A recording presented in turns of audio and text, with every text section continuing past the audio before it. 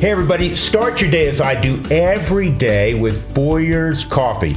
I start my day at home, and then I often finish the day when the Rockies are in town at the ballpark. And I start the ball game with a mocha from Boyer's Coffee because they are the proud partner and have been for a number of years of the Colorado Rockies. And Deb, who runs the cafe on the club level, always brings me my mocha right around first pitch, and that gets me through the first part of the game. I love it, I love it, I love it. If you go to BoyersCoffee.com, man, they got all kinds of great stuff, great product that you can have delivered free to your house. That's right.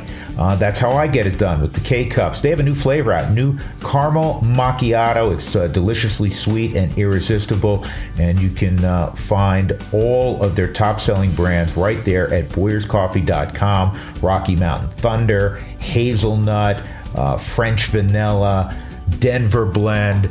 They're the original Rocky Mountain Roasters. They go back to 1965. So go to BoyersCoffee.com. Do as I do, have it delivered right to your front door, or you can find it in your favorite grocery store as well. It's BoyersCoffee.com. Love my Steel products. Tell you about them every week. STIHL. Go to steelusa.com or steeldealers.com, and there's more than 10,000 around the country, so you have one in your neighborhood. It's, again, STIHL, and it's like Christmas, man. If you go on their website and start shopping, I love the battery-powered products. I have a garage full of them. You can get blowers, you can get trimmers, chainsaws. They all are terrific and help cleaning up your yard. You're going to be the most popular person in your neighborhood because you're going to break it out and everybody's going to want to borrow what you have. So go to steelusa.com or steeldealers.com and start shopping. You're going to love it. STIHL. This week on the Drew Goodman Podcast, part one of Drew's conversation with Thomas Harding of MLB.com, who has some thoughts on what German Marquez might need to do to get better. Plus, what are German and Buddy Black not agreeing on? Thomas tells us coming up. And Thomas and Drew recap the Rockies' first month of the season. Subscribe to the Drew Goodman Podcast wherever you find podcasts and tell a friend. This is the Drew Goodman Podcast. Welcome in, everybody. It is show number 148 on the old Drew Goodman Podcast. Glad you're along, as always. We're into the season, man.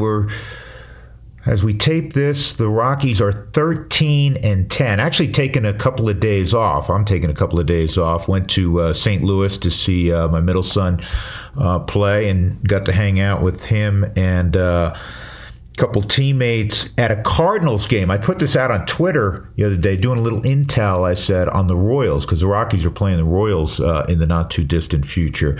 But we got to catch an afternoon affair on Monday, the Cardinals and Royals at Busch Stadium.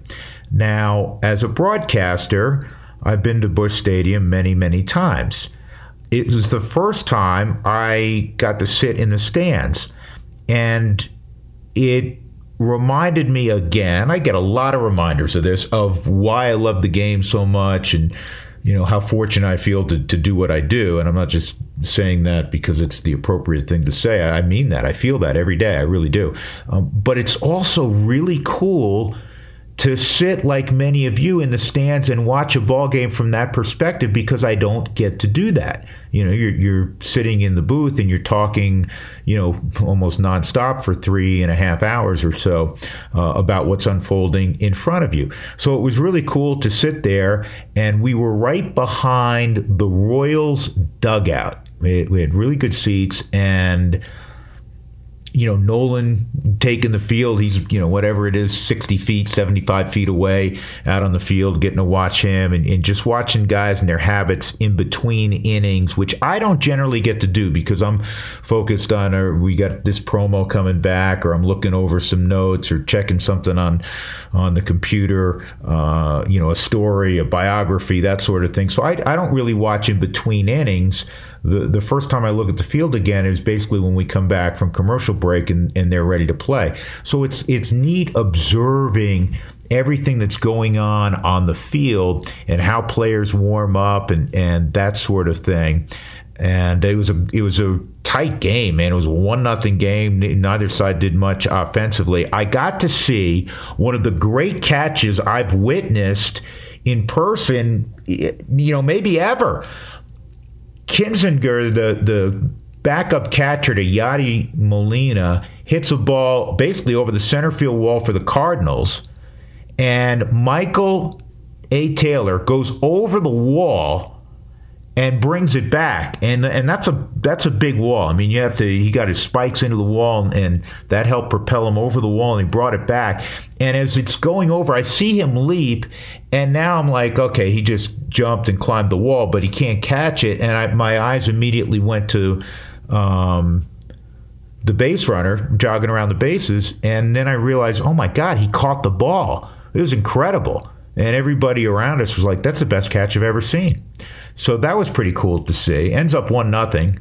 Didn't get there in time to see the one run. That was a Paul Goldschmidt home run in the first. But again, pretty cool to, just taking a ball game from a different perspective. And Busch is always a wonderful place to go because you know how passionate Cardinal fans are. It's great atmosphere, et cetera, et cetera. All right. A week and a half ago now, on the Rockies' last road trip, they were in Detroit and Philadelphia. And the highlight of the Detroit deal was, the highlight is the Rockies took 2 of 3. Excuse me.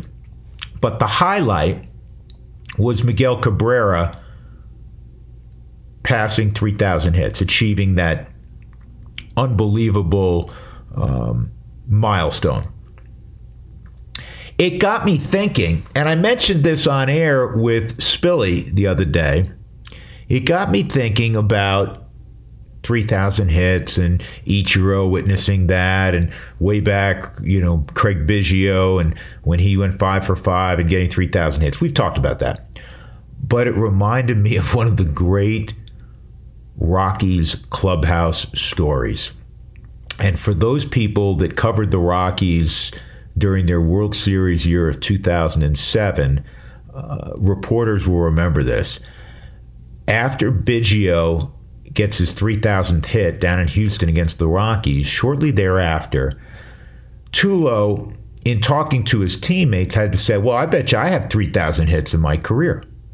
And, probably got a bunch of sideways looks from his teammates. And I go, what are you talking about? Yeah, if you go all the way back and added up all the hits I got from Little League on through, travel ball, high school, college, and now minor leagues, and now the big leagues, I bet you I have 3,000 hits.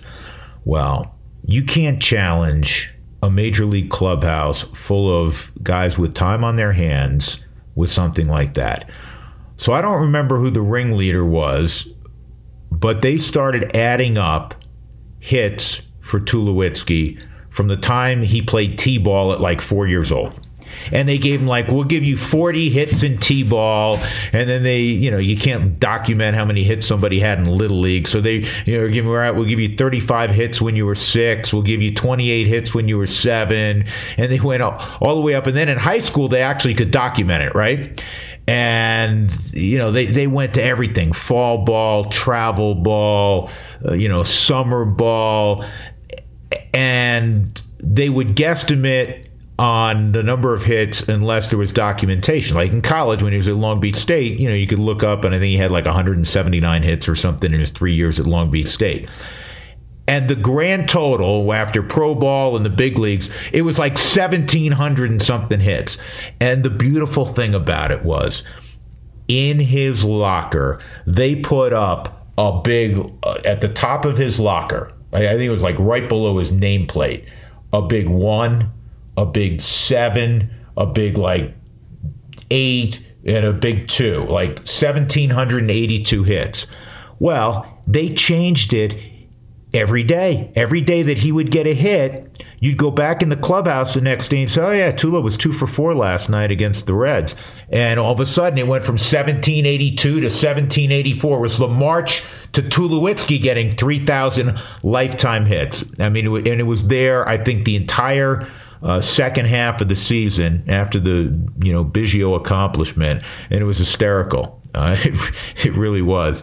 I wish they had kept that going forward. I think that would have been great. His years in Colorado, and then eventually when he moved on to Toronto. But that was a story I wanted to share with you. All right, April's done. The Rockies, at the conclusion of April, were 3 games above 500. They went 12-9 in April. And if you go back to June of last year, June, July, August, September, and now April, 5 straight months where at the worst the Rockies were 500. So heading in the right direction. And some of it, I think people will look at from afar and go, well, it's a schedule. The Rockies didn't play a quote-unquote good schedule.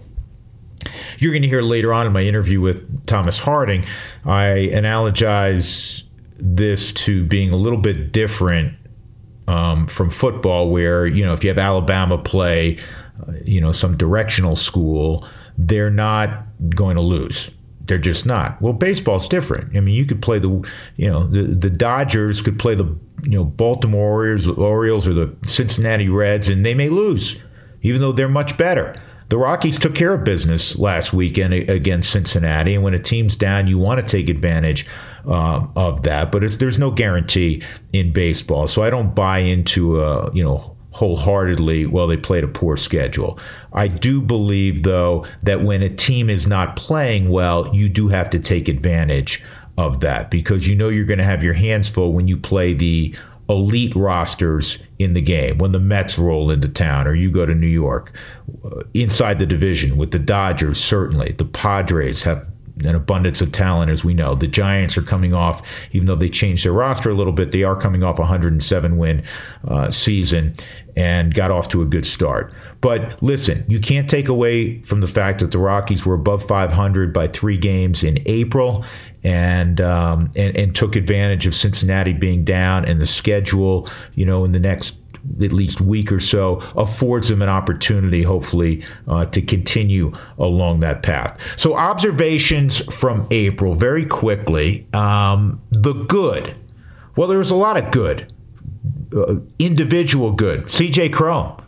As we tape this, he's leading the league in home runs. He's leading the league in RBIs. He's picked up where he left off really around August 1st of last year. I mean, he had a very good year overall, but I mean, he took off the final couple of months, especially August when he was the National League Player of the Month.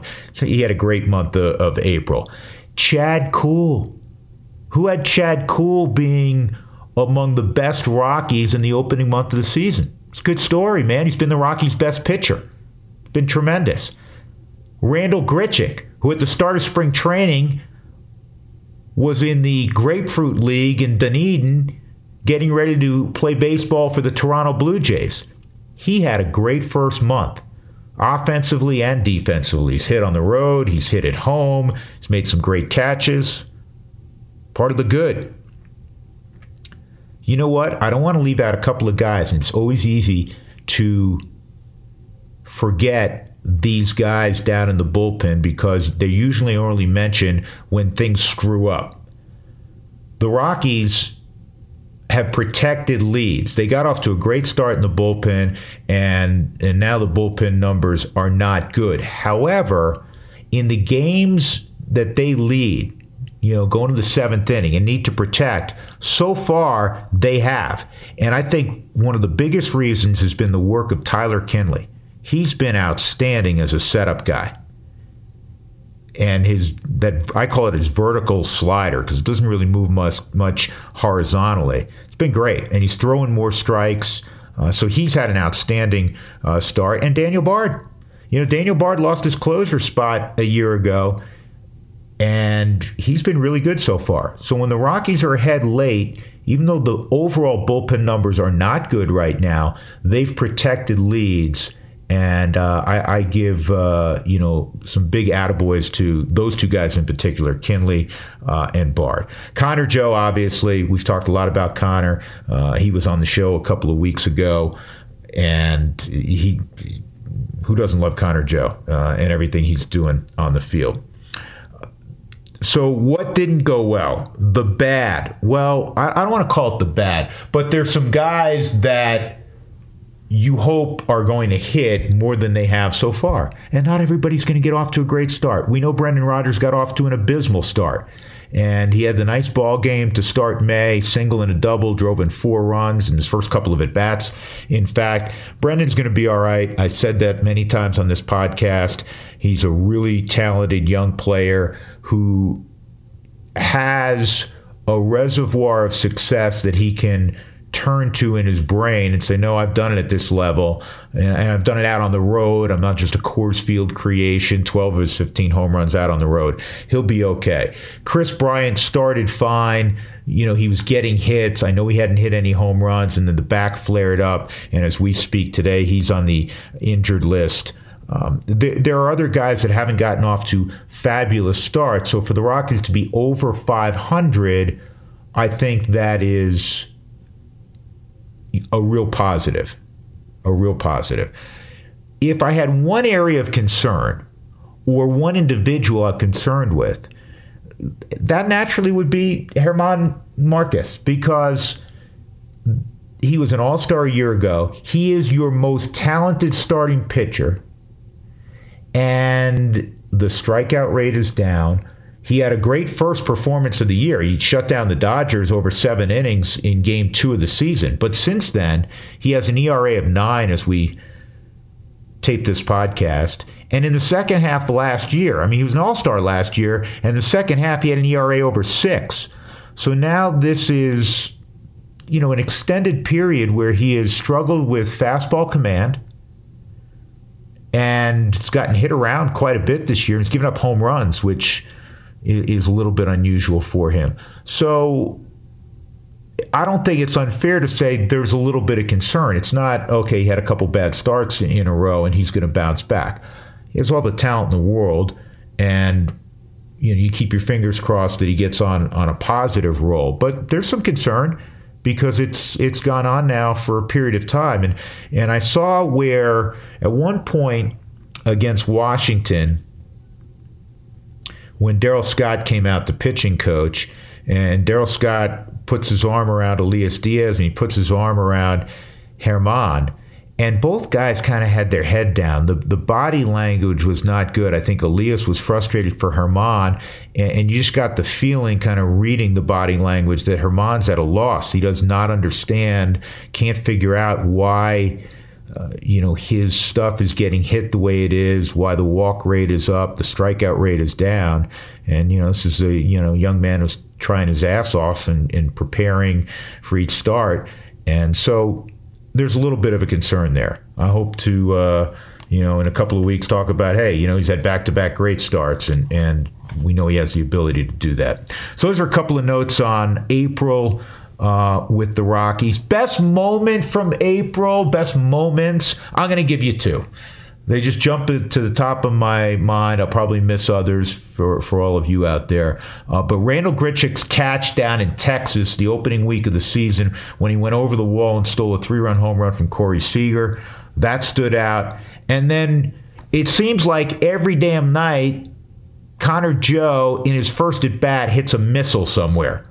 So that's like a series of moments, but that's what stands out for me in the month of April. So our interview of the week, brought to you as always by Ideal Home Loans, is a friend of mine by the name of Thomas Harding. Now, a lot of you who are good Rockies fans follow Thomas on MLB.com, and if you don't, you should. He is a very good writer, and he writes interesting pieces beyond just game stories. He's obviously going to cover the games, but he's going to write background stuff on players that populate the Rockies clubhouse currently or in the past, or stories on minor leaguers. And we're going to talk about one in this upcoming interview. He is a delight to be around. He's got a really consistent personality. He is loved by everybody on the media side who covers the Rockies, and he's also adored, I think, by the players and Buddy, the manager, because he's just a good human, man. He's just a good guy, and he's a talented guy. And he's come on periodically on this show, and we have a good time kicking it around. So we hit a number of subjects here, And we even start in with his favorite team, which is not a baseball team. There's a little tease. Our Ideal Home Loans interview of the week from MLB.com, Thomas Harding. Tomas, off air, can you say that on a podcast? Off air, you and I were chit-chatting about West Virginia politics, where you grew up. We were chit-chatting about certain politicians being unsavory, and it got me to a place that I told you every once in a while with Spilly, and I think I do this with Huey once in a while, but it's more fun with Spilly because of Spilly being the lunatic character that he is. You know, Huey and I are more like normal. That's fair, right? You know us all well. So I said some of those politicians, or maybe many, are unsavory characters. And then I said, I'm challenging you to get unsavory into one of your pieces tomorrow. Can you get that done?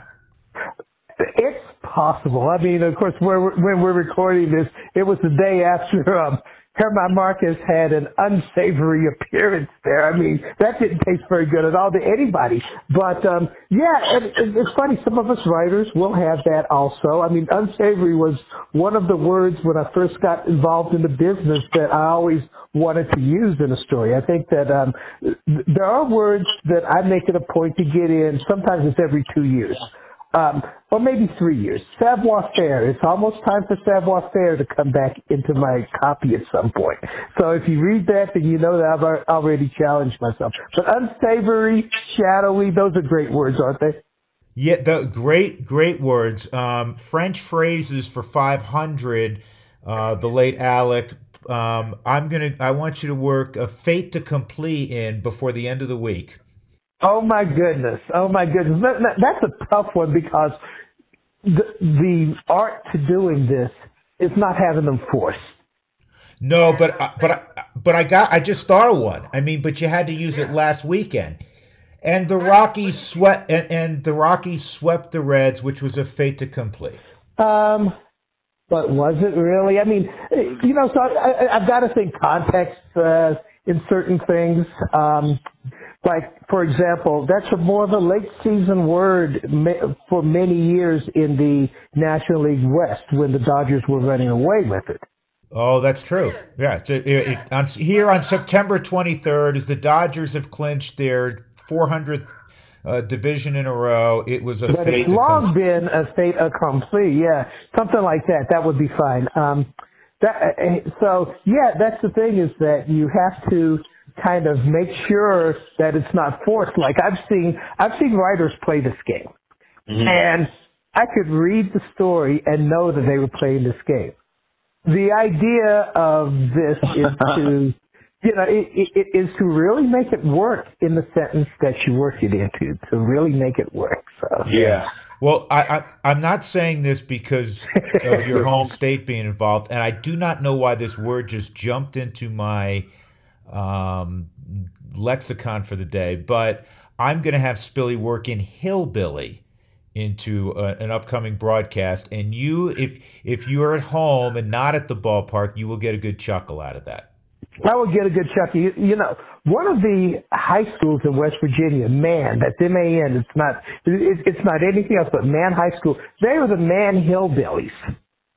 Why does that not shock me? We've got some great nicknames, the Man Hillbillies and the Polka, that's P-O-C-A, not P-O-L-K, but the Polka Dots. And you're from Bluefield, right? Right, the Bluefield Beavers. Oh, that's what I was going to ask you. What was the nickname of your high school?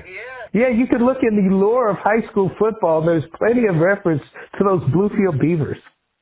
Hey, before we get into the sport that you cover so well and have for so long, people who are close to you realize what I'm about to say, but maybe some of your followers, your many followers on Twitter and people who follow you on MLB.com may not realize you are an enormous Pittsburgh Penguin fan. In fact, I don't think I'm wrong here, correct me if I am, certainly, that your favorite team as a fan of a team is the Penguins above all else. Is that accurate? That is accurate. My first team was the Steelers. I stayed a fan of them, but as I got older and I thought maybe I'd be covering the National Football League, I kind of fell out of the fanship there. I never departed from the Penguins, though. I mean, I remember the year that the Avs won the Stanley Cup, their second cup, and the Eastern Finals were between the Devils and the Penguins. And I'm like, you know what? This is one where I may just have to forget I'm a reporter and just be at the Pepsi Center at the time and just pull for my Penguins. I mean, it's like last night, you know, I'm sitting there writing my game story, or I'm really trying to craft this story on the difficulties that German Marquez is having, and really there's a little bit of a disagreement between him and Bud Black about how to attack things. But as I'm about to write, I take a few seconds to smile and celebrate when the Penguins scored in triple overtime to beat the Rangers in Game 1. So yeah, the Penguins are my team. Yeah, I'd see. I knew you were up very late last night. Not as late as I was. So I watched every minute of the Avs game. I was in St. Louis. I took last night off, and I was seeing my middle son for a couple of days, and we watched. And I grew up in New York, so I was pulling for the Rangers there. So I was very disappointed with that outcome. But I knew that there was joy loud joy emanating from your home in Broomfield. So congrats on that one. Very quickly, because I'm going to stay in the realm of hockey, how good did the Avs look last night? I'll tell you what, and it's funny because ESPN did a live cut-in, and I'll admit that as I'm covering the baseball game at Coors Field, I had my phone there watching my Penguins, and I think they were going to overtime when the ESPN, or maybe they were going to the third period. No, it was overtime. And ESPN did a live cut-in. The Predators get a delay of game penalty early. And once that power play unit for the Avs was on the ice moving around and the crowd was going nuts, I'm like, the Predators aren't getting out of here with a close game. I mean, that was one of the most impressive games that I saw, and I watched a lot of the game ones. I thought the Toronto's win over Tampa Bay was the most impressive, but that one was incredible. I just don't think that the Predators have what it takes to pull an upset in the first round anyhow, but I did think that was very impressive. It seemed like the Predators had absolutely no chance from the first 2.5 minutes of the game. They got blown out, and the Avs, 5-0 in the first period. My goodness, I mean that's akin to. I mean that reminded me of that Broncos Super Bowl against. There were several of them back in the day, but the one in Washington where they scored 35 points in the second quarter, and you're like, oh my goodness. Hey, that's right. I think one or two of the touchdowns went to Gary Clark, guy I played football against growing up. And the fastest man I've ever seen in person where I had to do something against him. I would have to say that. Yeah, and Timmy, the running back, I literally, why am I doing a blank? Because they ran counter Trey all day with Timmy Smith. And I used to when Timmy's career was just finished up with the Broncos, he lived in Denver for a while, even after he left not the Broncos, but he lived out here after his NFL career. And I used to play hoop with him all the time. And I ran into him recently out of nowhere, and I honestly I wouldn't even have recognized him. And he came up and introduced himself. Good guy. But anyhow, we are all over the map. Hockey, NFL from 35 years ago. Let's go back to the unsavory performance, unfortunately, for German. How much are you concerned when you look back on his month of April, save the great performance in Game 2 against the Dodgers of the season, and really his second half after the All-Star game of which he was a participant? Last year, I thought he wore out at the end. This year, it looks like, and from talking to Bud Black, it looks like that he's tried to reach another level and lost some of what he had. I do think he'll pull it back in. If you look at his history, he has some awful games and some awful stretches. Last April was the one that concerned me where he was walking people, because he doesn't walk people. he does not walk people. So last April, I may have been more concerned than I am now. I mean, something is going on with his fastball. He's trying to do too much with it. But I do think that he'll get it back and he'll go on one of his runs. The question that I will have with him, though, is can he do it over a 6-month season? Because you see, even in his as he became a star here, you still saw those blips that happened, and I know he was working on that part of it. But I think this time he reached for something and maybe overextended himself a bit, and he's going to have to come to some decisions on, do I really try to reach the next level with my four-seam fastball? Do I go back to, I'm going to live with my two-seamer and my and my slider and get people out the way I've gotten them out for 6 years? It's a little bit, as I framed it earlier, it's a little bit concerning. He's a hardworking guy. He's a bright guy, and he's got to be their number one. And I know that this year it was a bit of a surprise that Kyle Freeland, who we know is very talented, and we know he's the hometown kid, started game one. But the guy has to be German in that he has the best stuff on the staff and can lead a staff. So they really need him without question. No doubt in my mind, and definitely you're right about that. And you see the talent level, and you think it's going to show up. I do wonder if this season, with the shortened spring training, we're going to see a few guys struggle at different points. The early part of the season, like for example here, we see guys with back injuries, and I'm wondering if that is a product of the shortened spring training. Haven't really looked around the league to see which pitchers that are very good are struggling, but I do think that you'll see some unusual results early, and guys should get back to who they are. Now, German will have to get there. You know, he's going to have to find a way to control that fastball. If he doesn't, then this could be a real mess of the year.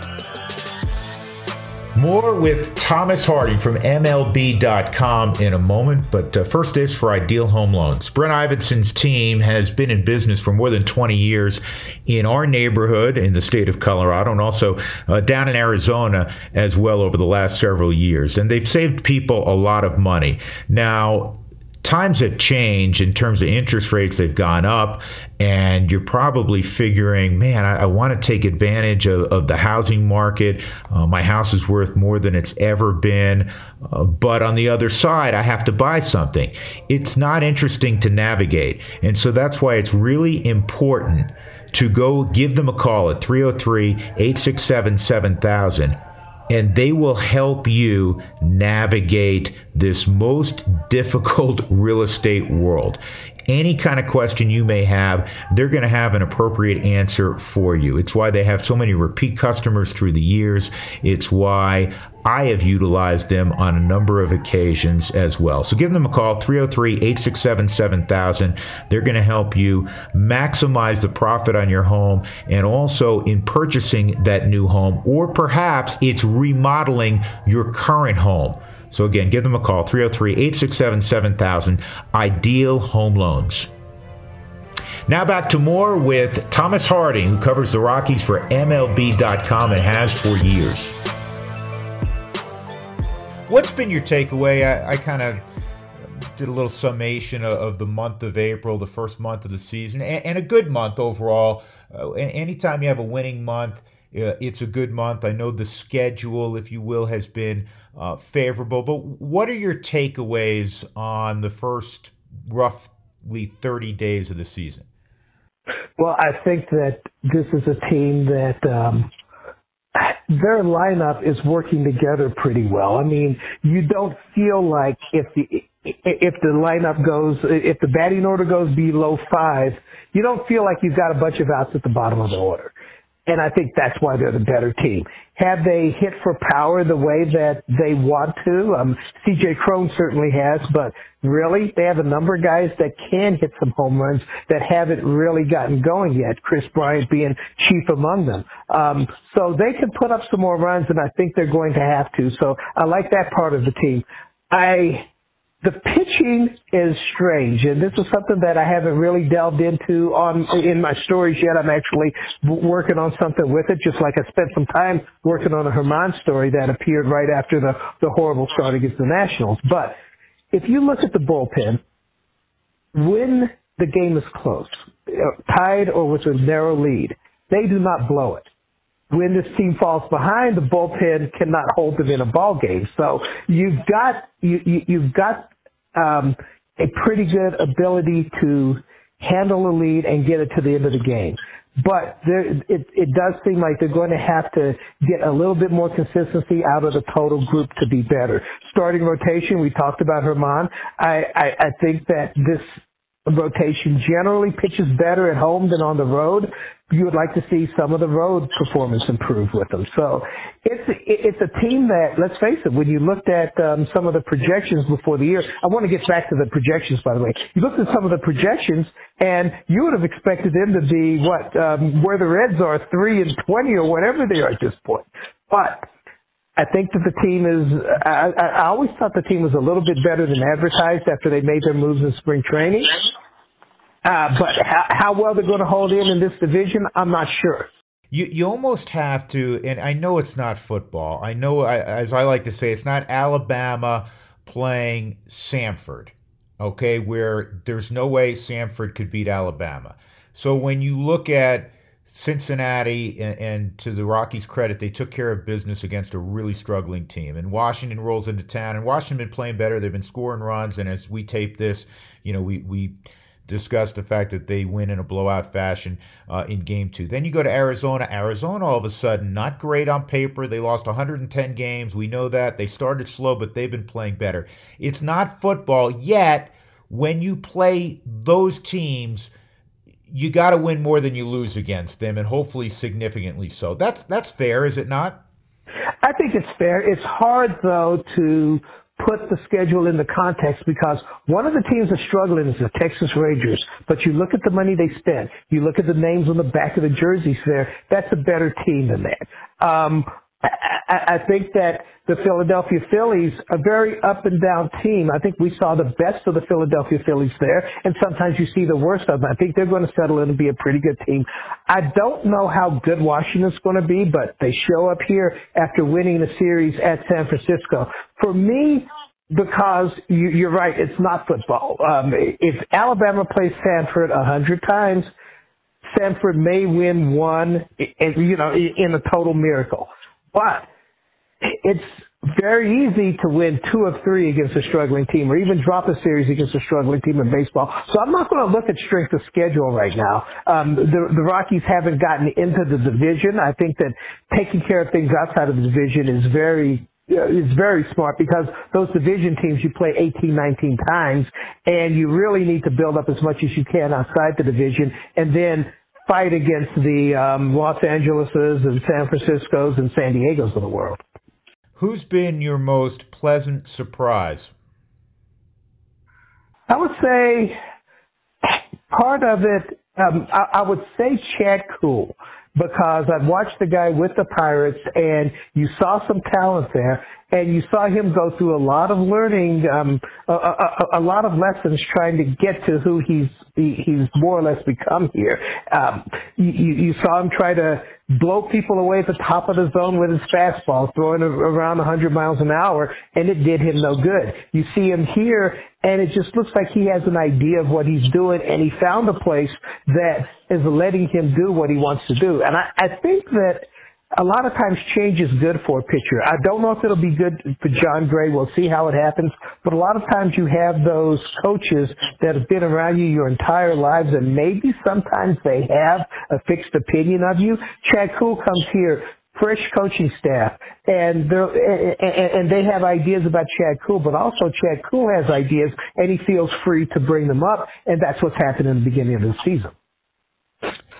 Yeah, for me, Thomas, I'm with you. Chad Kuhl, and I don't want to be unfair in how I phrase this, because I didn't see a ton of him from afar. You probably paid closer attention with your, the proximity growing up to Pittsburgh and so on. But Chad Kuhl's better than I thought he was, and he's pitching a lot better certainly than he did in Pittsburgh. I know it's a small sample size, but he's not afraid, which is one of my favorite terms when you look at an athlete on the big stage, and the stuff is there to back it up. It's not typical number 5 stuff. So I'm with you. I think that's been the nicest, and I put it in air quotes, surprise of the first weeks of the season from the Rockies' perspective.